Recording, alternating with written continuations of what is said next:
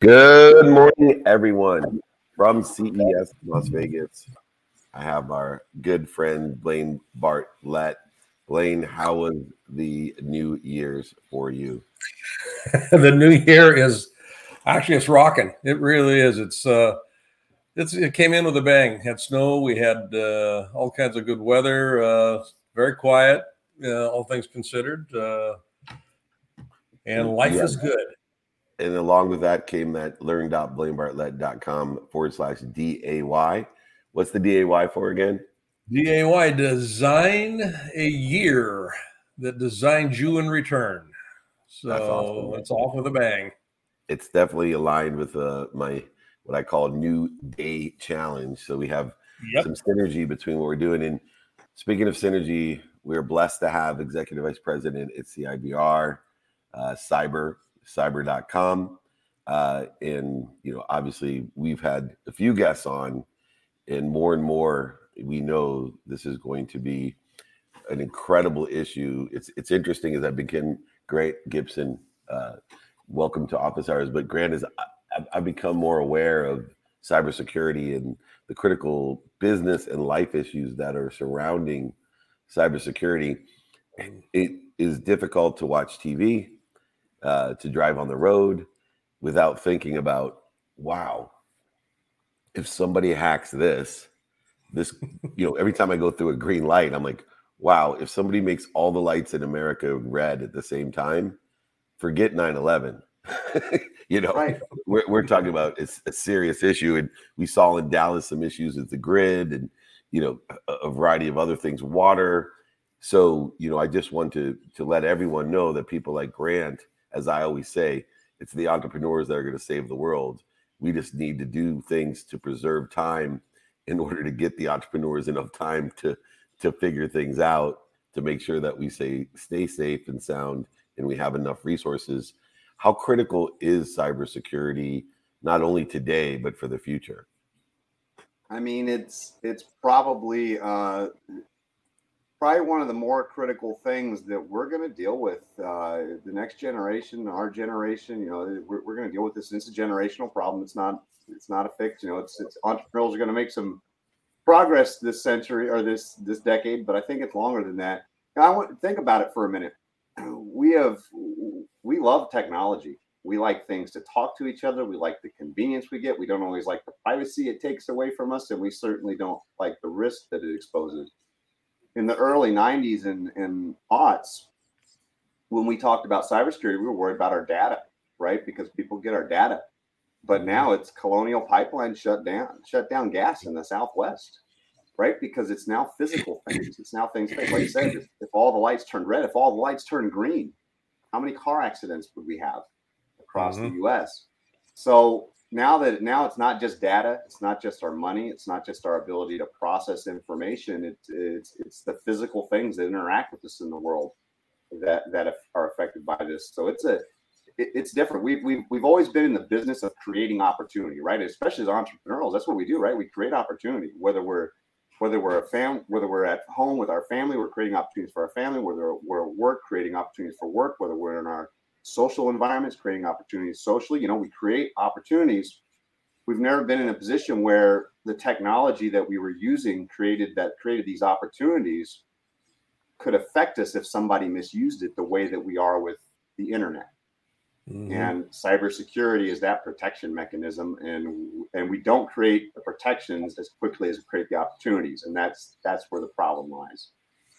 Now there's a technical positioning that you're actually, I think, on the pointy edge of the spear on, and it's called Log4j. And people aren't familiar with that terminology, but there is a huge thing about that. So can you talk a little bit about the Log4j vulnerability? Yeah. Log4j is a software program. It's open source. It was developed by some guys to help people with servers log communication and keep logs of what was happening, right? Pretty simple, small, non-discrete piece of software. It's nothing flashy. It's nothing people think about, oh, this is the latest and greatest technology. It's actually some of the oldest logging technology, some of the oldest technology there is for IT. And so it seems very innocuous.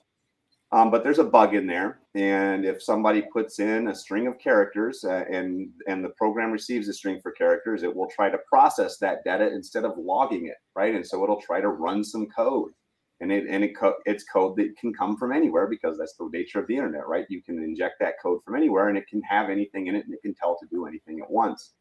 So that's dangerous. Most people, when they originally heard about this, they're like, "Well, I don't use logging software; it's not important to me, right?" But what we found out very quickly is a lot of other companies have said, hey, I need this functionality. Rather than build it from scratch, which is going to cost me time and money, let me just use something that's already there. And this one's pretty stable and pretty popular. So thousands and thousands and thousands of companies that have built software have just gone and taken this little piece of code and put it in their code to simplify the process, which means that everybody's affected. You go into the security research community, and you can see on day one when they first discovered this, people tested against Apple, and they got a trigger, and people tested against Amazon and Google, and the list goes on and on and on. The companies that were affected. Now, that's not to say that you were in danger with Apple. Apple had plenty of other protections in place to protect against this, right? Your data wasn't in danger with Apple. They were very, very well protected. But the problem is you don't know who's protected, who's not protected. You don't know who's going to catch it. You know, if your company's out there and they've taken the time to look into this and make sure they're safe from it, that's a really good thing. And if a company has assumed I don't use Log4j, they should reevaluate that assumption, because with all the software you use, there is a likelihood that everybody's touched by this. As a matter of fact, I believe the director of CISA said this affects everybody. This affects everyone, and likely it does. You know, speaking of affecting everyone, number one, I want to thank you for your service as a retired vet with the Marine Corps, even served on the bomb squad, understanding security extremely well. There's been 1.8 million or more attacks since December 15th, cyber attacks. But I'd like to ask a question that maybe a lot of people may not ask. And I'm sitting here listening to the enormous amount of exposure that we create every time we automate, utilize AI, any sort of connectivity with the internet, Wi-Fi, etc.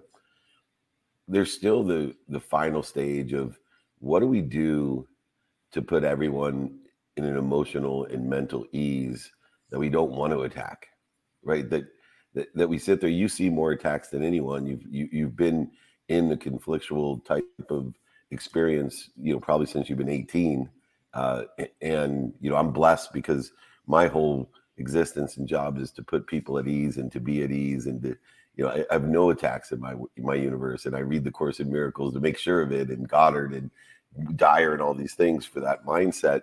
How do we shift the mindset of the collective, so that we don't use our guns in the wrong way, we don't use our technology in the wrong way? Or is it just human nature and the ego that, since you have so much experience, we'll always have attacks and judgments, and we're always going to be counteracting? Well, you can't look at it any different than any other type of crime, right? Is crime ever going to go away? No. But we put sufficient controls in place as a society to prevent crime. And that's from their social controls that as a group, we say, hey, crime is not okay, right? And that goes a long way. We put policing controls in place to help us mitigate crime, right? And we put deterrence in place, right? If you commit a crime and you get caught, these are the things that are going to happen to you, right? Cybersecurity, for a young man or woman in this country or another country to look at cybercrime and see that as the same thing as stealing from Walmart, they don't look at it that way, right? We haven't had that societal change to say, hey, these crimes affect us the same way that they might in a Walmart, and you shouldn't steal from Walmart, right? So there has to be that societal change. Do you think, do more men or more women commit cyber crimes? Well, that's more men get caught. We know that. It's hard to say that it's hard. There's no hard facts, right? There's no hard science and numbers say it's men, right? It's likely men because men dominate the IT industry, so it's likely that they dominate the cybercrime industry as well. And so that's likely, but that's not to say it's exclusive to men by any means. There are plenty of women out there on the good side and bad side of this, and you got to watch out for them too. I mean, a lot of what you're talking about, and Dave's question here, I think, points directly to this. it's a question in part of education. So, how do we educate folks to understand that cybercrime is in fact a crime?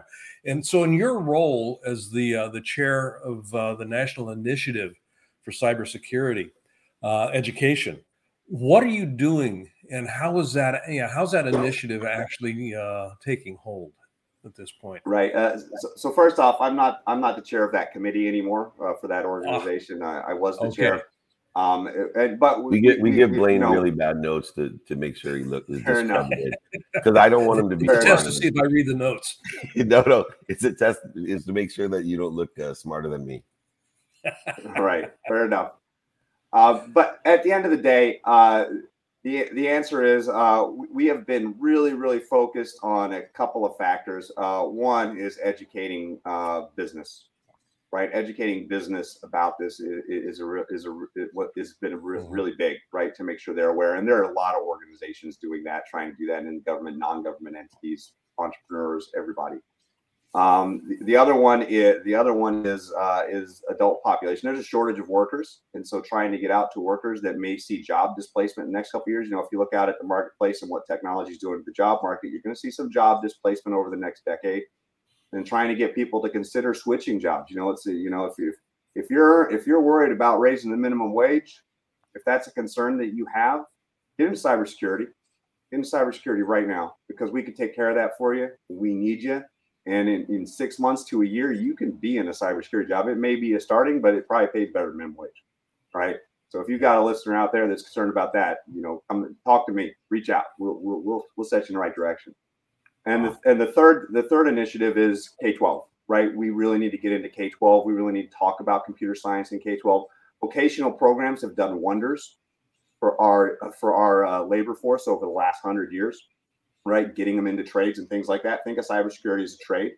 So getting into the schools and starting vocational programs that get people into cybersecurity. You don't need a 4-year degree to do this, right? It certainly helps. But you don't need it if you get started at a young age, because that's what the hackers do. They don't have 4-year degrees. They're getting started in high school. They're hacking. And then when they get out there, they're making money off hacking. The same is true for the good side. And so getting into the K-12 and starting to get that mindset there will have a big difference and will help make those societal changes in the future. Last question real quick, Grant. Who are you working with? Who's your ideal client, or who are your clients? Our ideal client, everybody's ideal client, is that multi-million-dollar contract, right? But the reality is we can be most beneficial, and there's the most need in the small to medium-sized business market, right? And that's where we can make an impact. These are the guys that are most vulnerable.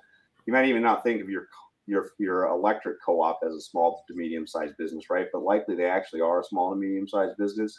And that's somebody that we can talk to and we can help and understand cybersecurity. But it's that market where, if you think that this is out of reach, if you think cybersecurity is out of reach, it's too technical, it's too expensive, simple things go a long way. You don't need to spend $1 million a year on cybersecurity. You just need to have a security mindset, and we can help you figure that out and navigate what your risks are and figure out how to mitigate them. Well, thank you so much. We really appreciate Grant Gibson. Come join us again, Executive Vice President of Cyber, CIBR.com. We appreciate it, and thank you for keeping us secure again, and thank you for your service.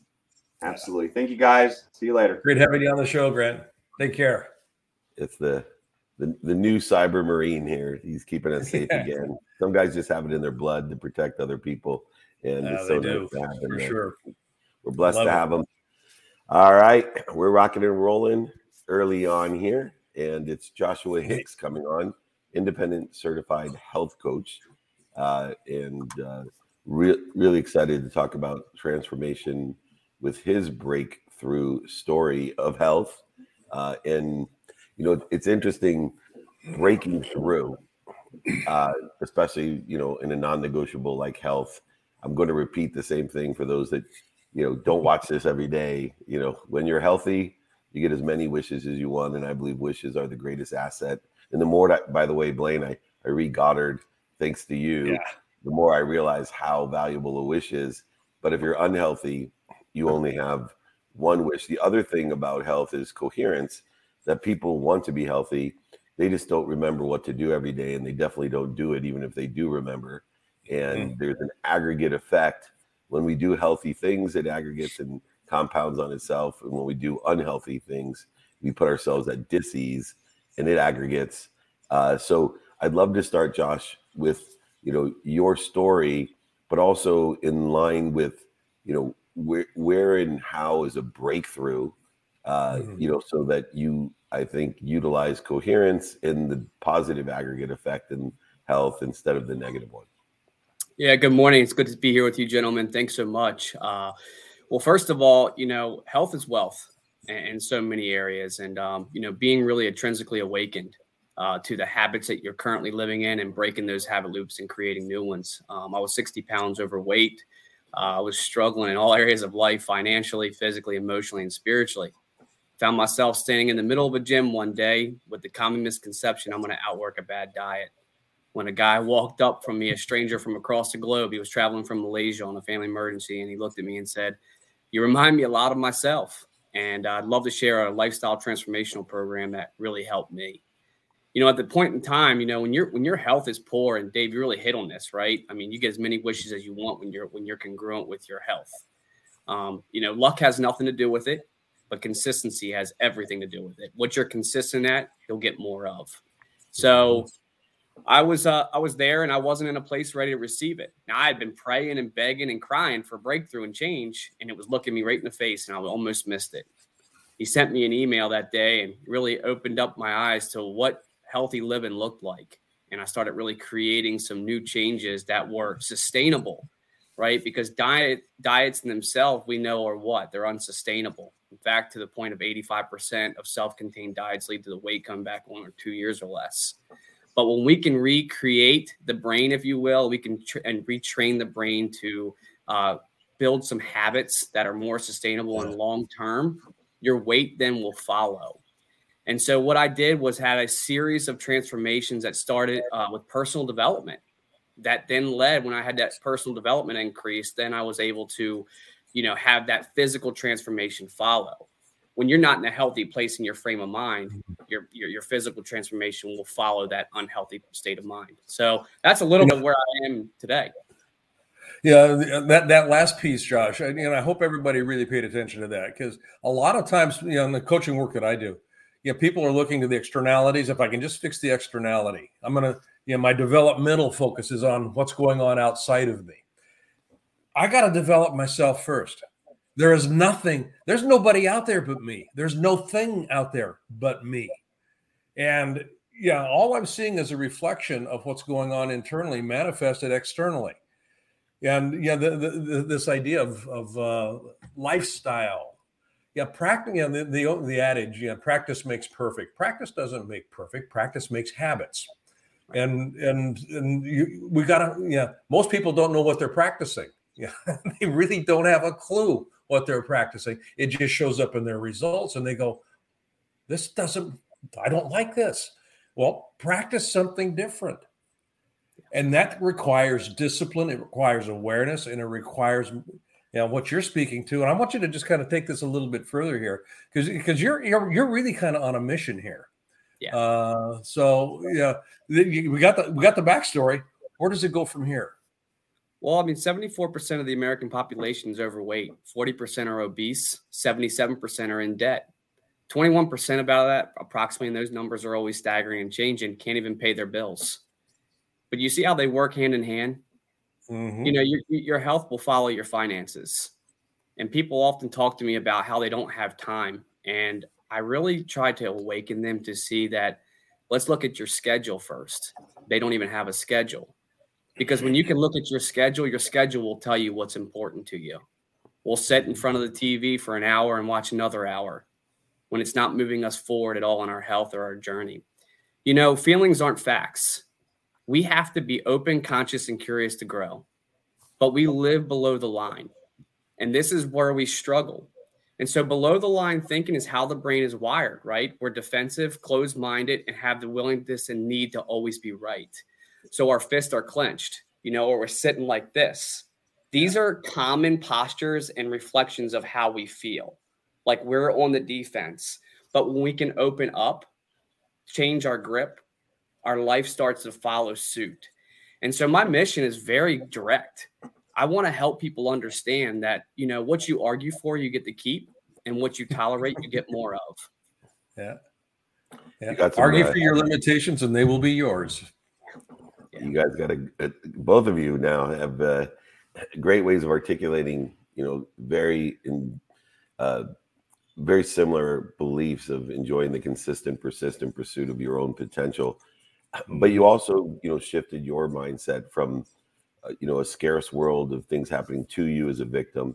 I was blessed with Warren Moon a few years ago to teach some kids at the White House and in the Thomas Jefferson Library and meet with the Surgeon General.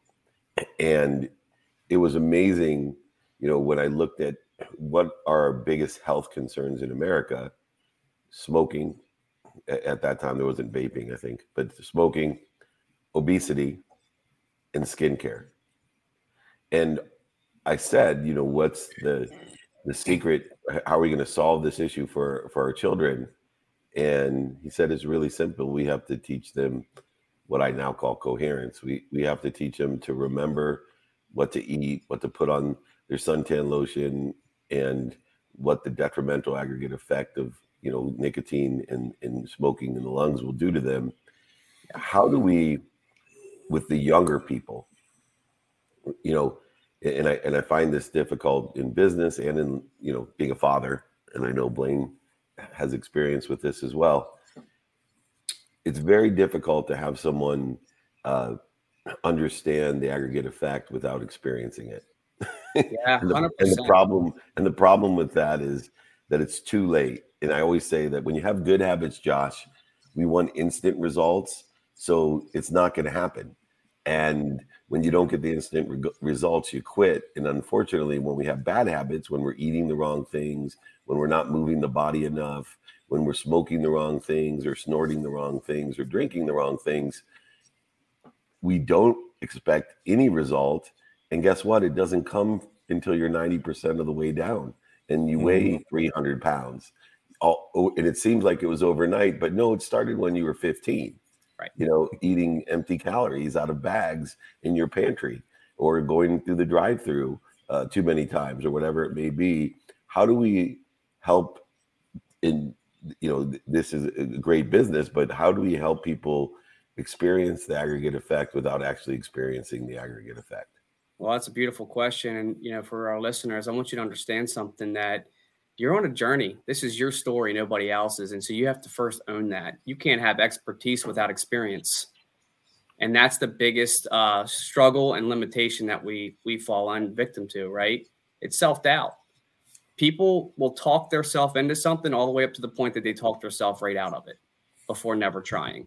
And food is used as a primary source of comfort for that. We eat our feelings. You just said it. Eating empty calories. Why? Because it's extremely processed and highly addictive. That's what America's being fed with.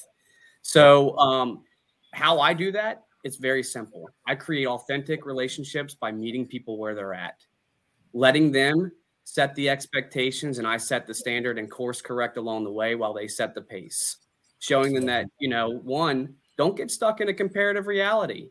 You don't know what else somebody's carrying or what they're going through. So this is about you and really bringing everything back to them. And I also make sure when I have a conversation with people, I have them repeat to me verbally what they're putting out and projecting on their bodily language, right? So I want to hear you say it, because as you can actually verbally speak that into existence, you'll have a cognitive change, right? That will actually open your eyes to what you're actually saying and doing. Mm-hmm. Yeah.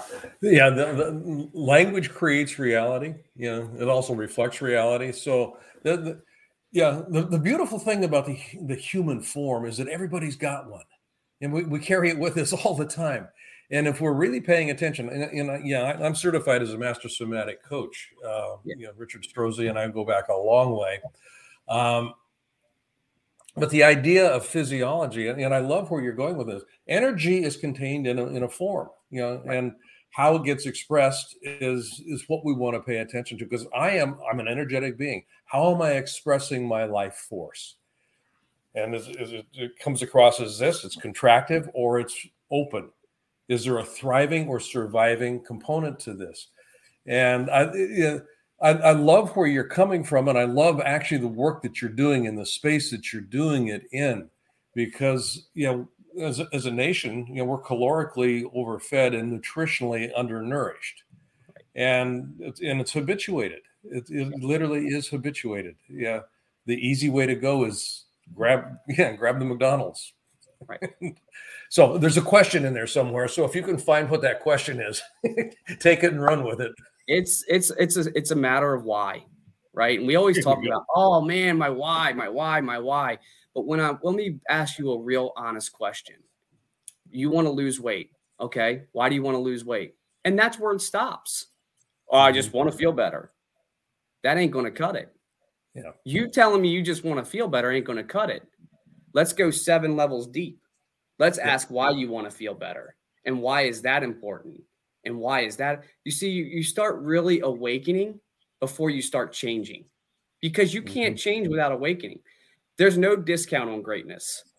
I was sitting in a drive-through when I was overweight, starting my weight loss journey, when I had a Honda Odyssey minivan. We got 4 kids. My wife and I drive around this clunker. I'm running a construction business. I don't have any money, but I'm doing the do, right? I have a decision at that point. The door falls off the track, and the owner comes over to me as I'm holding this door up in front of a string of traffic. I'm in sheer embarrassment, and gives me a $10 gift card. Says, I'm really sorry about that. I stuck that in my wallet, and I keep it there to this day, 3 years later. Anytime I'm having self-doubt, I pull that card out and I remind myself there is no discount on greatness. But the problem with that is that's a cliche statement until you can truly be awakened to the fact that you have so much greatness in you that is driven, divine, and a purpose that only you're set forth to do, that no one can do like you. Because when you have substance, it drives you. It's then your driver. Last but not least, Josh, there's a saying that Dennis Waitley taught me years ago. We're planting seeds under trees that we may never sit under. And in my own life, with the good habits and the bad habits, of course, with experience, I can look back and see who planted those seeds, whether it was my father giving me a jacket with no pockets, or my best friend Rob telling me I'm lying to myself, or my wife telling me she wasn't happy, to all of a sudden say, shit, but it wasn't just one incident. It was a variety of things, and that consistent relationship that you have with your clients, the accountability partner that you need to consistently plant seeds, knowing that, if I had $1 for every time I've said the exact same things to my children, I'd be even richer than I am, right? Yeah. But I know I'm planting seeds every time I tell them, show me your friends and I'll show you your future. Bingo. Yeah. Right. Show me your friends. And I keep repeating it. How important is it, or what seeds were planted to you that had the greatest impact? I listed a few in mine with my transformation that occurred for the bad behavior that I was utilizing. For you, were there, 1 or 2 or 3 seeds that were planted before you got I'm sure you didn't just get the gift card out of nowhere and say, oh shit, I'm gonna lose 300 pounds. Right. What were some of those seeds, and how do you, or what methodology do you use to plant those seeds? Man, that's a powerful question. Community, seeing the importance of surroundings.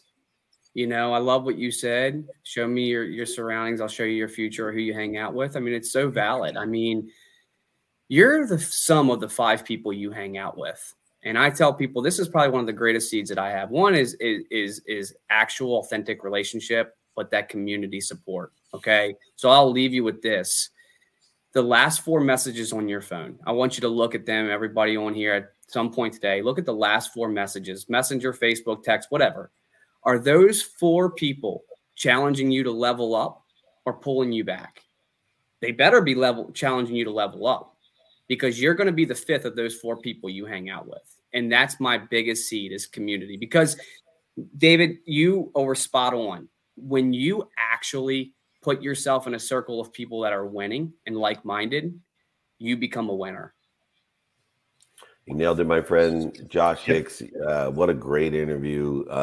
Great advice, and you can see why you're one of the top health coaches in the world. And also, we didn't mention, but Josh went from 300 and some pounds or 60 pounds overweight to a first place bodybuilding competition championship in October of 19, and has probably considerably moved forward from there even. So you can do it out there. We just got to go ahead and have that DAY in our lives, the new day resolutions, consistent, persistent behavior. Enjoy the consistent, persistent behavior like Josh Hicks can teach you and create a community for you. Josh, come back and visit again. Thank you so much. Thanks, guys. Josh, love meeting you. Great stuff. Yeah, great interview, man. Yeah. I love when you get a guy who really knows his stuff, and every answer there's nuggets in there, and you're like, whoa, I love the way he says that. And I want to point out, I love the way he says that, because you get to a point, especially Blaine, who's my mentor, I'm sure he's like, well, I've heard that concept 50 times, but I've never heard it said that way. What a great way to convey it or articulate it. That's the way I felt when I talked with Josh, that he had an extraordinary way of articulating a lot of the lessons that I've learned or I teach myself. And I saw you taking notes. I see people in the side repeating the way that he articulated it, which is really important, because it's not what you say, as Lou Holtz taught me as well. It's what they hear. And if you can articulate things so eloquently like Josh, we'll all be better off. All right, we have our next guest in our great lineup today, Ruben Flores-Martinez, founder and CEO of Cash Drop. Hi, David. Hi, Blake. How are you guys? Hey, Ruben. Great to meet you. Thank you for having me.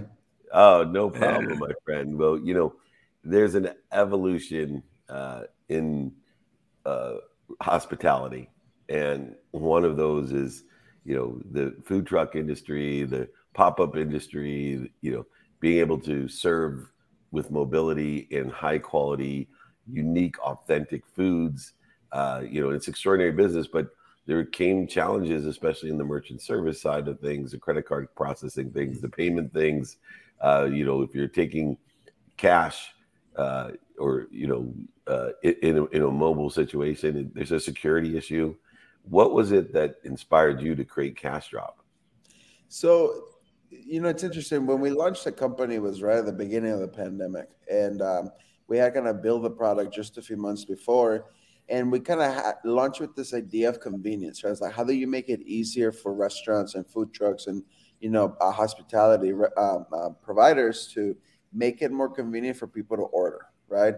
And lo and behold, the pandemic hits a few months later, and all of a sudden everything's locked down. So then we kind of pivoted to this issue of safety, right? Like, how do you make it more safe, right, for staff and for customers to be able to communicate with one another, to transact with one another, right, while kind of keeping this ethos of convenience, right, making it faster.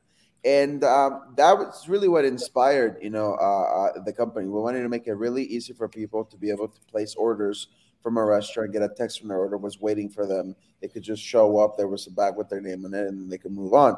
And it's not necessarily a new idea, but it was an idea that was very expensive and out of reach for the majority of mom and pop shop restaurants around the country, right? Like, you hear all the stories online about delivery companies taking huge cuts from the profit margins of restaurants and so on. So we wanted to make the technology accessible, right? Something that any restaurant could download an app for free, set up their menu, launch their online ordering page, and there was no commissions or monthly fees charged to them, right? What we wanted to do is we'll provide the service and at a small convenience fee on the consumer side, knowing that we were, putting all the pressure away from the merchants so that they can really focus on selling, providing the best experience possible. And kind of seeing what that sparked was really interesting, because people were able to adopt the technology really fast, make sure that their business operations weren't disrupted.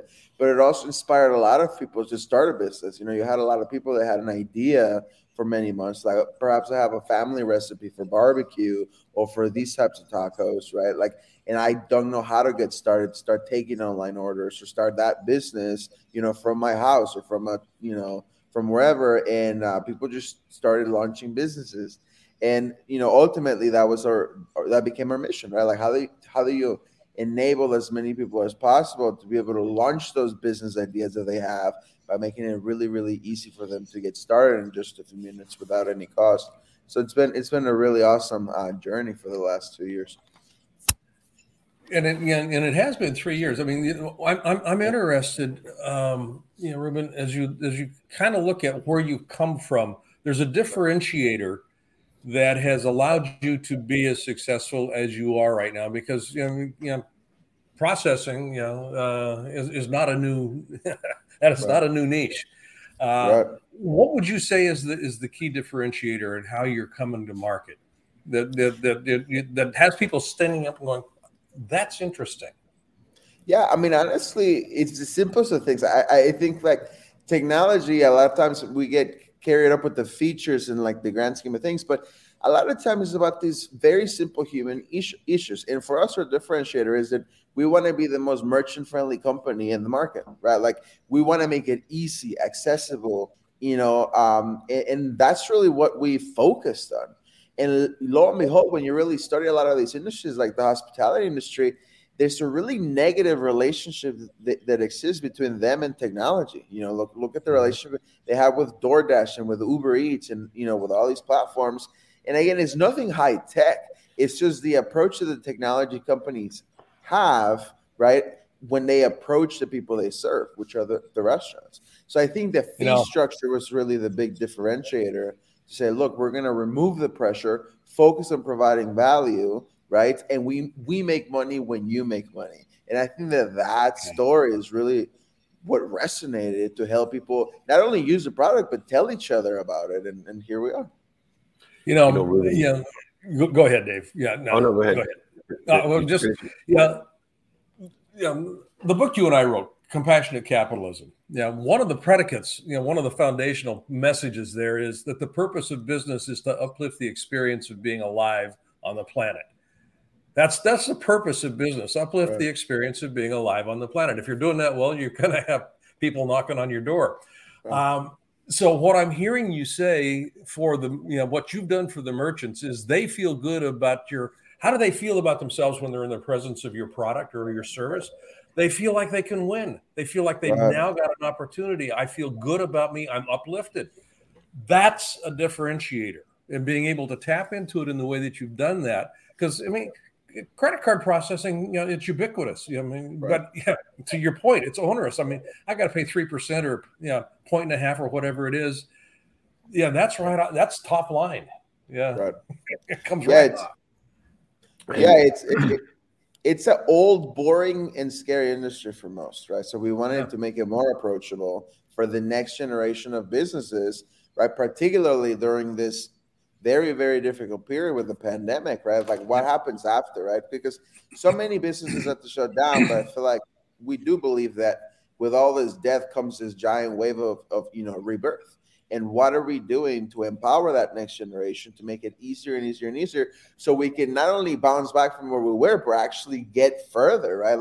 And I think that's the approach that you need to do it. And it just completely takes a new perspective on the issue, on what are you doing to empower merchants from a technology perspective, but understanding the economical implications that technology can bring to different industries, right? The cost of doing business with tech sometimes prevents the majority of people from actually being able to leverage it. And then you have this concentration of power and access, that's only reserved for the top tier of restaurants and chains, right? Like, how do you bring that Starbucks level experience to the mom and pop shops of the world? And what happens when we actually do? That's what keeps us up at night. You talk about uplifting the experience of our customers, of this human journey that we're on, but we have so many different customers, from vendors to employees to the consumer itself, but also our investors. And our key to equity and inclusion is financing, making sure that we're empowering with equity. We're empowering, the inner city kids. We're with finance. We're empowering entrepreneurs of all colors, sizes, shapes, religions, sexual orientation, all the different things that we need to do. And one of the areas that is lacking is our Latin community, funding them appropriately. And I want to give a big shout out to one of my friends, David Grutman, who's one of the lead investors for your project. And you're one of the under 2% of Latin entrepreneurs that have been financed, to a significant amount, millions of dollars for this project. How important is it to be capitalized? And beyond the money, what other values do your key investors, which you have some, world-renowned investors in your project, what do they do? And how can we encourage more people like David Grutman to join into this mission of equity and inclusion by financing everyone?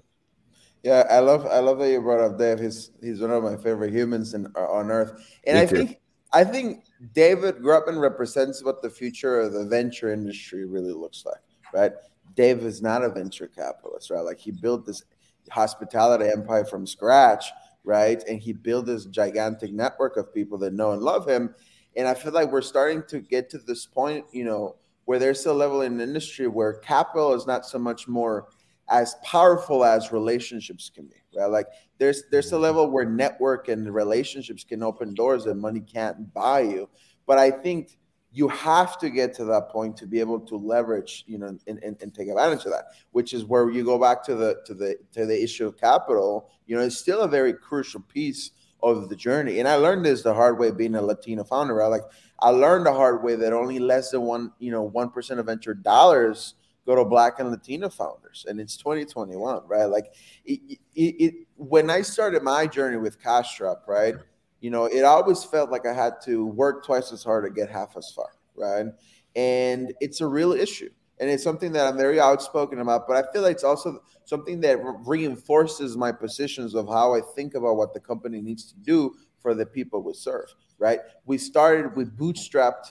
When we got a lot of traction, we were making money. We tried to go fundraise, and nobody would pay attention to us, right?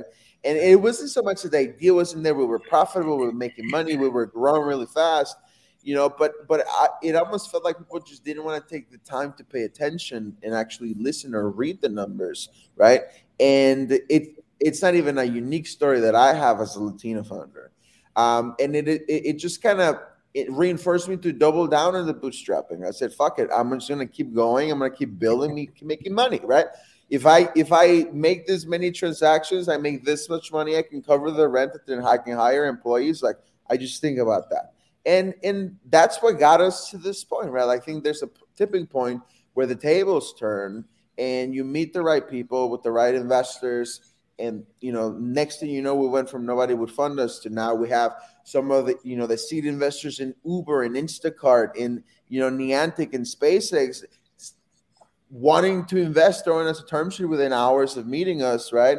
So I think my personal goal now just becomes like, how can I help other founders to share my experience, have a similar path, but faster, right? Like, my personal goal is, how do I help that next Ruben get 10 times faster, 10 times, and make it 10 times bigger, right? Like, that's how you compound value within your own community. And I think, what I've learned about that now, looking back and being able to be in a position where I'm at, it's like, I need to be able to introduce the next Ruben to the Dave Grutmans of the world faster than ever before. I need to become that springboard of networking. So, you can really get people to this point where they realize and have the ability to make these higher decisions about their businesses and create a higher level of impact. But it's going to take a lot of work. It's going to take a lot of founders like me that have made it. But, how do you kind of do that when it's hard to kind of make it to this point? So it's like a chicken and egg problem going on a little bit. But I think there's a lot of minority founders out there that I think the same way that I do. And we're trying our best to make sure that we can lower that barrier of entry and, provide as many seats at the table as we can.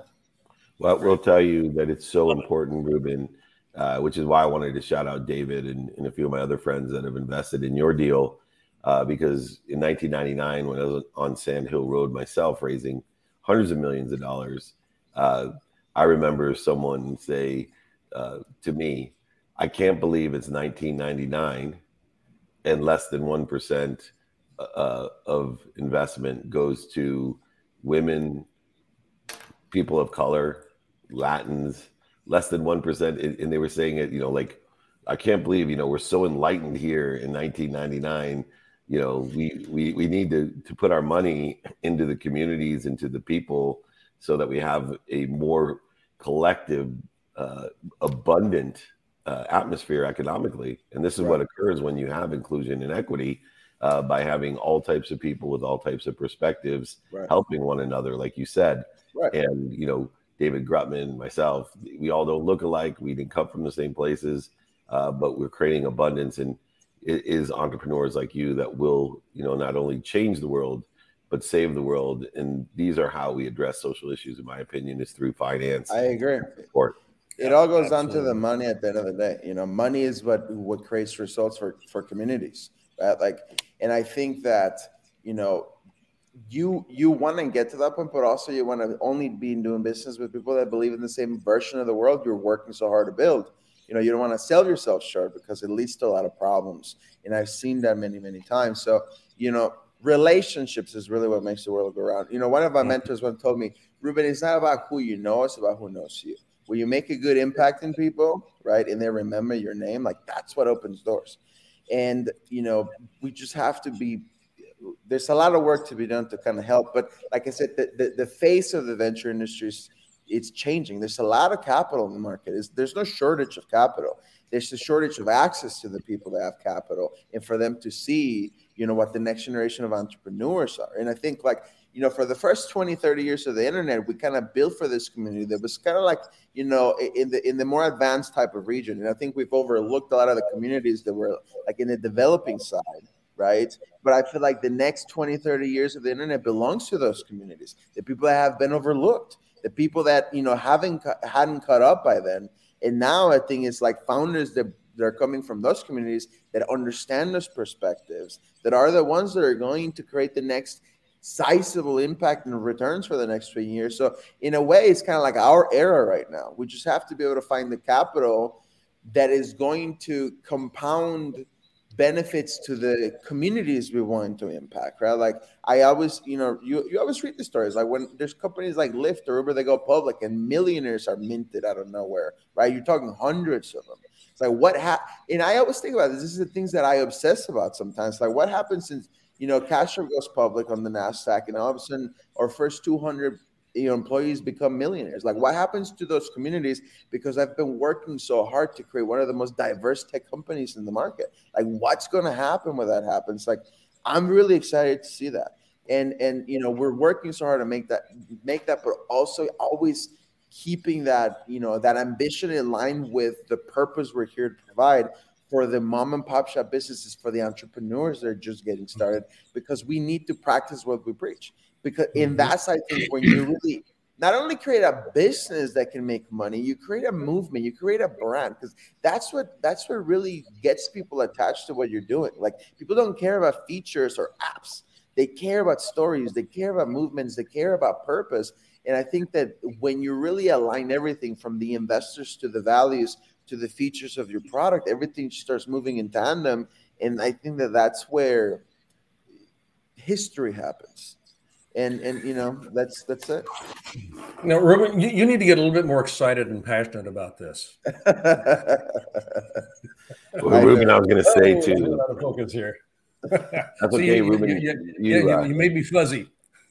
I love it, Ruben. Because I'm hoping there's young Latin women and men who are looking at you, saying, "Man, if this guy can do it, right, I can do it." And I always said one of my greatest powers in life is I've set the bar really low, meaning people look at me and they're like, "Man, if this clown can do it, I can do it." Right. And that's what I want people to say. I want people that don't look like me to say, "Man, if this guy can do it, I can do it." I appreciate you being that icon, that milestone for the youth, especially with your perspective. I know why David Grutman and others invested in you and in your idea. It's very obvious, no one thought that this was a unique space, but yet you are a unique entrepreneur, and there's many like you out there that need our support. So thank you so much. Check out Cash Drop. Check out Ruben himself. Come back and visit us. We got many more shows. Love to give you more exposure and awareness, especially that, I'm a chief chancellor with Blaine in the Junior Achievement University. And, we have a very diverse and equitable inclusion now from the days when I was a junior achievement kid and there was only white males in the program. And now we're over 50% women and over 30% minorities. So it's beautiful. Our future is looking bright, so that someday someone's not sitting there on 2040 saying, I can't believe it's 2040 and less than 1% of the money is going to, minorities. So we appreciate you. You were a perfect timed interview as well, because I see Dr. Loren Martin is in the green room now. So it's perfect. Good, perfect. Say hi to David Grutman for me. Keep Will up do. the great work and keep empowering others with your actions. I appreciate it. Thank you, guys. I appreciate the time. Ruben, great having you on the show. Great having you, Blaine. Thank you. Take care. All right. Wow. We'll see here. Maybe not. Dr. Martin. Well, let's start with the takeaway for the day. And if we can get Dr. Loren Martin's video working, we'll bring for a question real quick. But what's your takeaway for the day, Blaine? A real simple one, and it has to do with relationship. And I don't mean interpersonal relationship, although that's part of it. One of the relationship that people have with fill in the blank. The quality of the relationship determines the success of any undertaking. And I was really struck by one of the things that Ruben said right at the very end, and he said it so fast that it didn't, kind of pop out for many people, I don't think. But he talked about, when we're being successful and when we're, chasing the capital is necessary to keep the business alive here. We've got to be mindful, and this is the relationship. We've got to be mindful of keeping the purpose of who we are in front of the chase for the capital. Because if we lose that relationship to who we are, it becomes a house of cards. And I love that.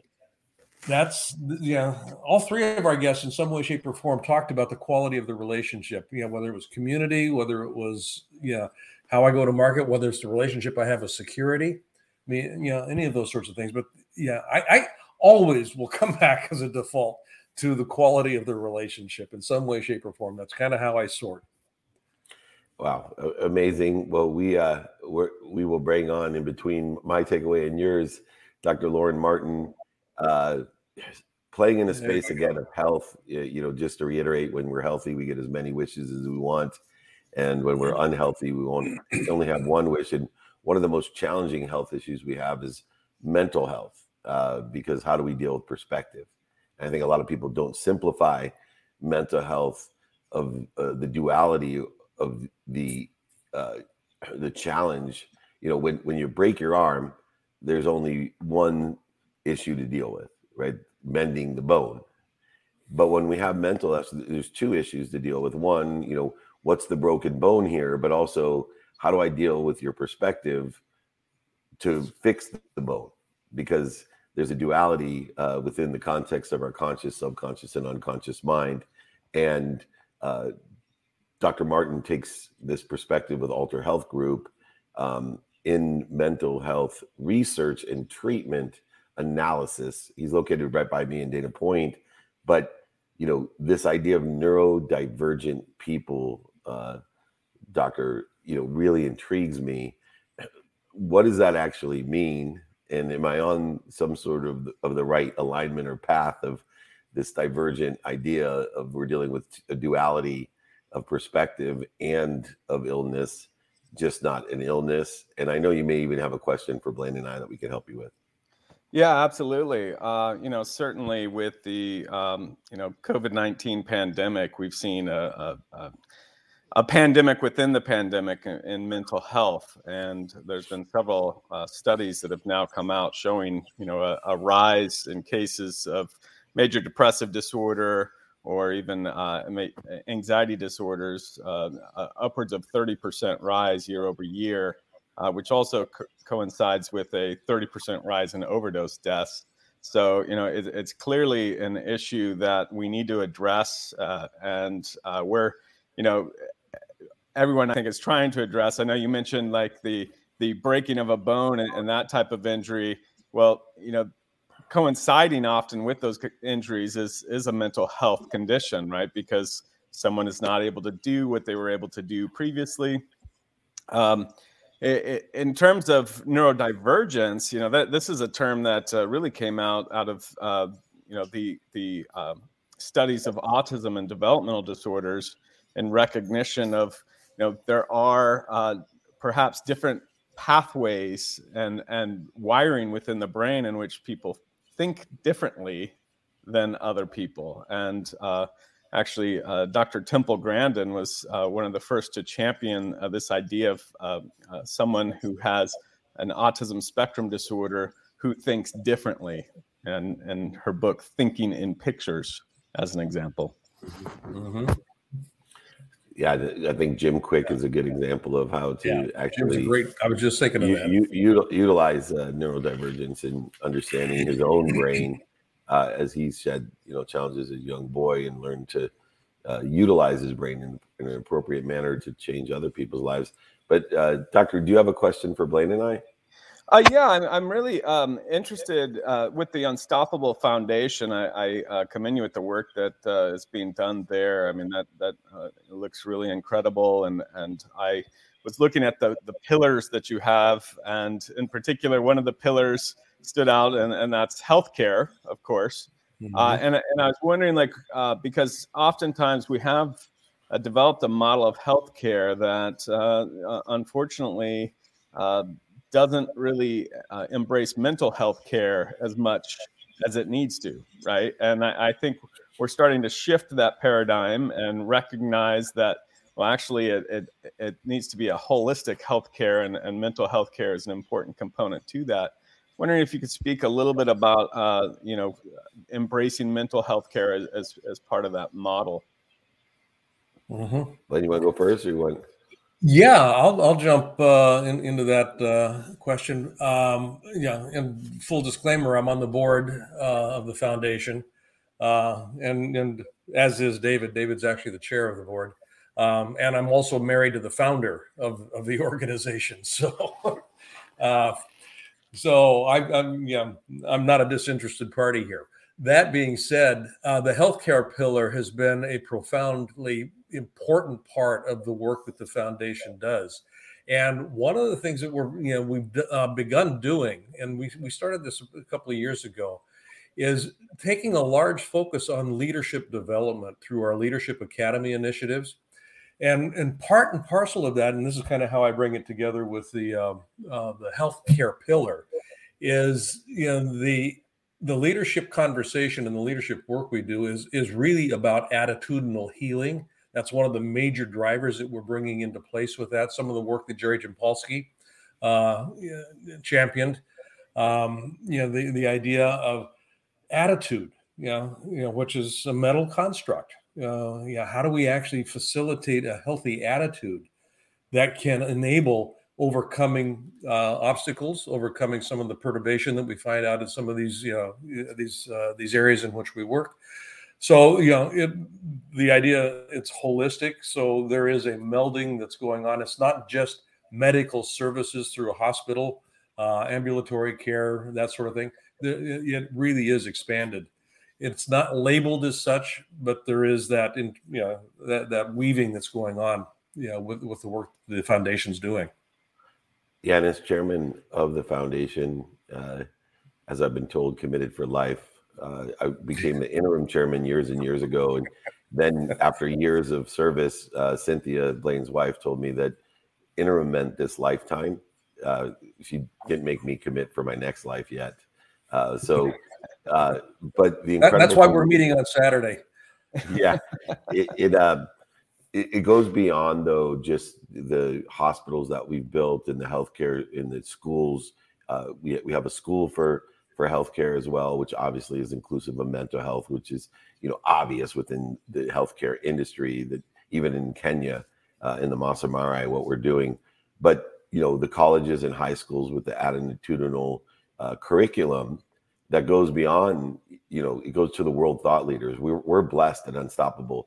The contributors to our attitudinal education system, people like Bob Proctor, Mary Morrissey, Jack Canfield, Blaine Bartlett, these are world thought leaders that the students may not even know the names of in America. We know these world thought leaders and the blessings that they've given. And then, the final piece was one that my wife inspired me on my 50th birthday, which is how the foundation was founded on Cynthia's, although she looks much younger than me. On her 50th birthday years ago, I won't say how many, this is how the foundation was formed. we raise money for a community center. And part of my wife's inspiration for me to do this 50 for 50, which was really difficult, 50 birthday parties in a year, to be on that many times and blow out that many candles is not easy. But more importantly, this community center was, we were losing one of the most important parts of the community. For so many years, our charity was trying to break the chains of some of, the terrible cultural,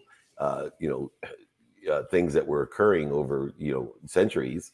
But now we were losing some of the positive traditions, and we needed to bring in the mental health aspect, the attitudinal and perspective, support that a grandparent, even though, my grandfather, I do not want to quote the things, and he was one of the purest heart, died at 97, but he was born in 1913. So the language that he used is not language that I can use today. And he had no bad intention, but I think it was so important. And my wife was just, so enlightened to say, hey, we need to bring the good part of the grandparents into this mental side of things, because you probably know better than I do, doctor, that, my grandparents played an integral role in my mental health.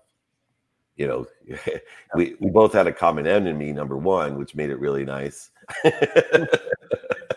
Called my parents. But it was nice to have someone to talk to. Right. And that's what, one of the great, and I know Blaine's a grandparent himself, that his grandchildren definitely talk to him differently than they talk to Blaine's own children. So, without a doubt, it's a major point for not only us at Unstoppable, but for everyone around the world. And we appreciate all the effort and work that you're doing. You're so close to us. We'll have to get together in person. I'm just right up the hill from you there, in San Juan Capistrano. So we're looking over you, making sure you're safe there on the ocean. That'd be terrific. Awesome. Love Thank you so much. Take care. Take care. Thank you, guys. Great work. Your takeaway, David. Yeah, I went a little bit over today. It's 6:03. I'm a time freak, but it's interesting because my takeaway of the day is each of these individuals. You forget what we were talking about in the beginning. With like ridiculous people that come on here, Grant Gibson, and what he's doing to protect us again.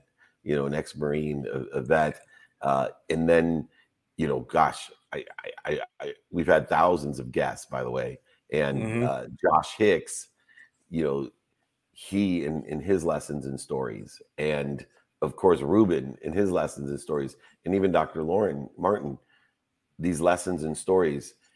My takeaway for the day is that we all have lessons and stories, but some of us can articulate them to resonate with more of us. 10% of the people will love everything that Blaine says. He could sit on my show and say, well. And everyone will go, oh my God, I love Blaine. He's a genius. And 10% of the people, unfortunately, are not going to like Blaine. His frequency is going to be like Tabasco in a wound.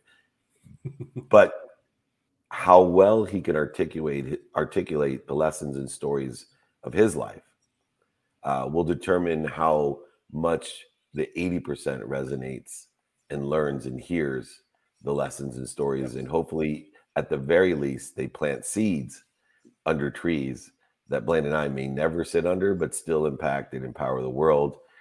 learn.blainebartlett.com/DAY, empowering and impacting the world with his lessons and stories. I appreciate you, even though 10% of the people don't like us. The other 90% hopefully love us. And I appreciate all you do to be up early and on our show. Oh, hey, we're in good company with each other. So, I'm doing a webinar tomorrow morning, 10 a.m. and design a year that designed you in return. It's free. Come on down. That's the site that you can register for it. So, and you got a show tomorrow morning. I will say, people ask me, where do I learn my shit? Right there. So I hear what you say. Join that webinar. You will not regret it. I do my free trainings every Friday. If you need to make the choice which one, I record mine. So go ahead, join Blaine, and then check the replay on the podcast. We have Blaine. We're getting to over 60,000 people registered for my free training, almost on 22 years of doing it, not counting Instagram Live and TikTok Live, all the other places, LinkedIn, that it goes out to. So I just want to thank everyone. This week's training, by the way, is overlap agreement, how to codify, memorialize referrals. And it's become a 7-figure business for me, all because of a simple document. And I'm going to work through teaching people how to use the document, how to create a network of people giving business to each other and monetize it, and then answer questions as well. So make sure you join tomorrow. What time is your webinar, Blaine? 10 a.m. Pacific. Perfect. 10 a.m. Pacific. There will be a replay. So yeah, I will talk about it on my training, because I think my training is at 6 a.m. Pacific. So you know me, I'm off. Oh no, 7 a.m. Pacific. Is that right, Matt? Is that why you're holding up 7 fingers? All right, 7 a.m. Matt says. So it took me 6 years to teach the kid.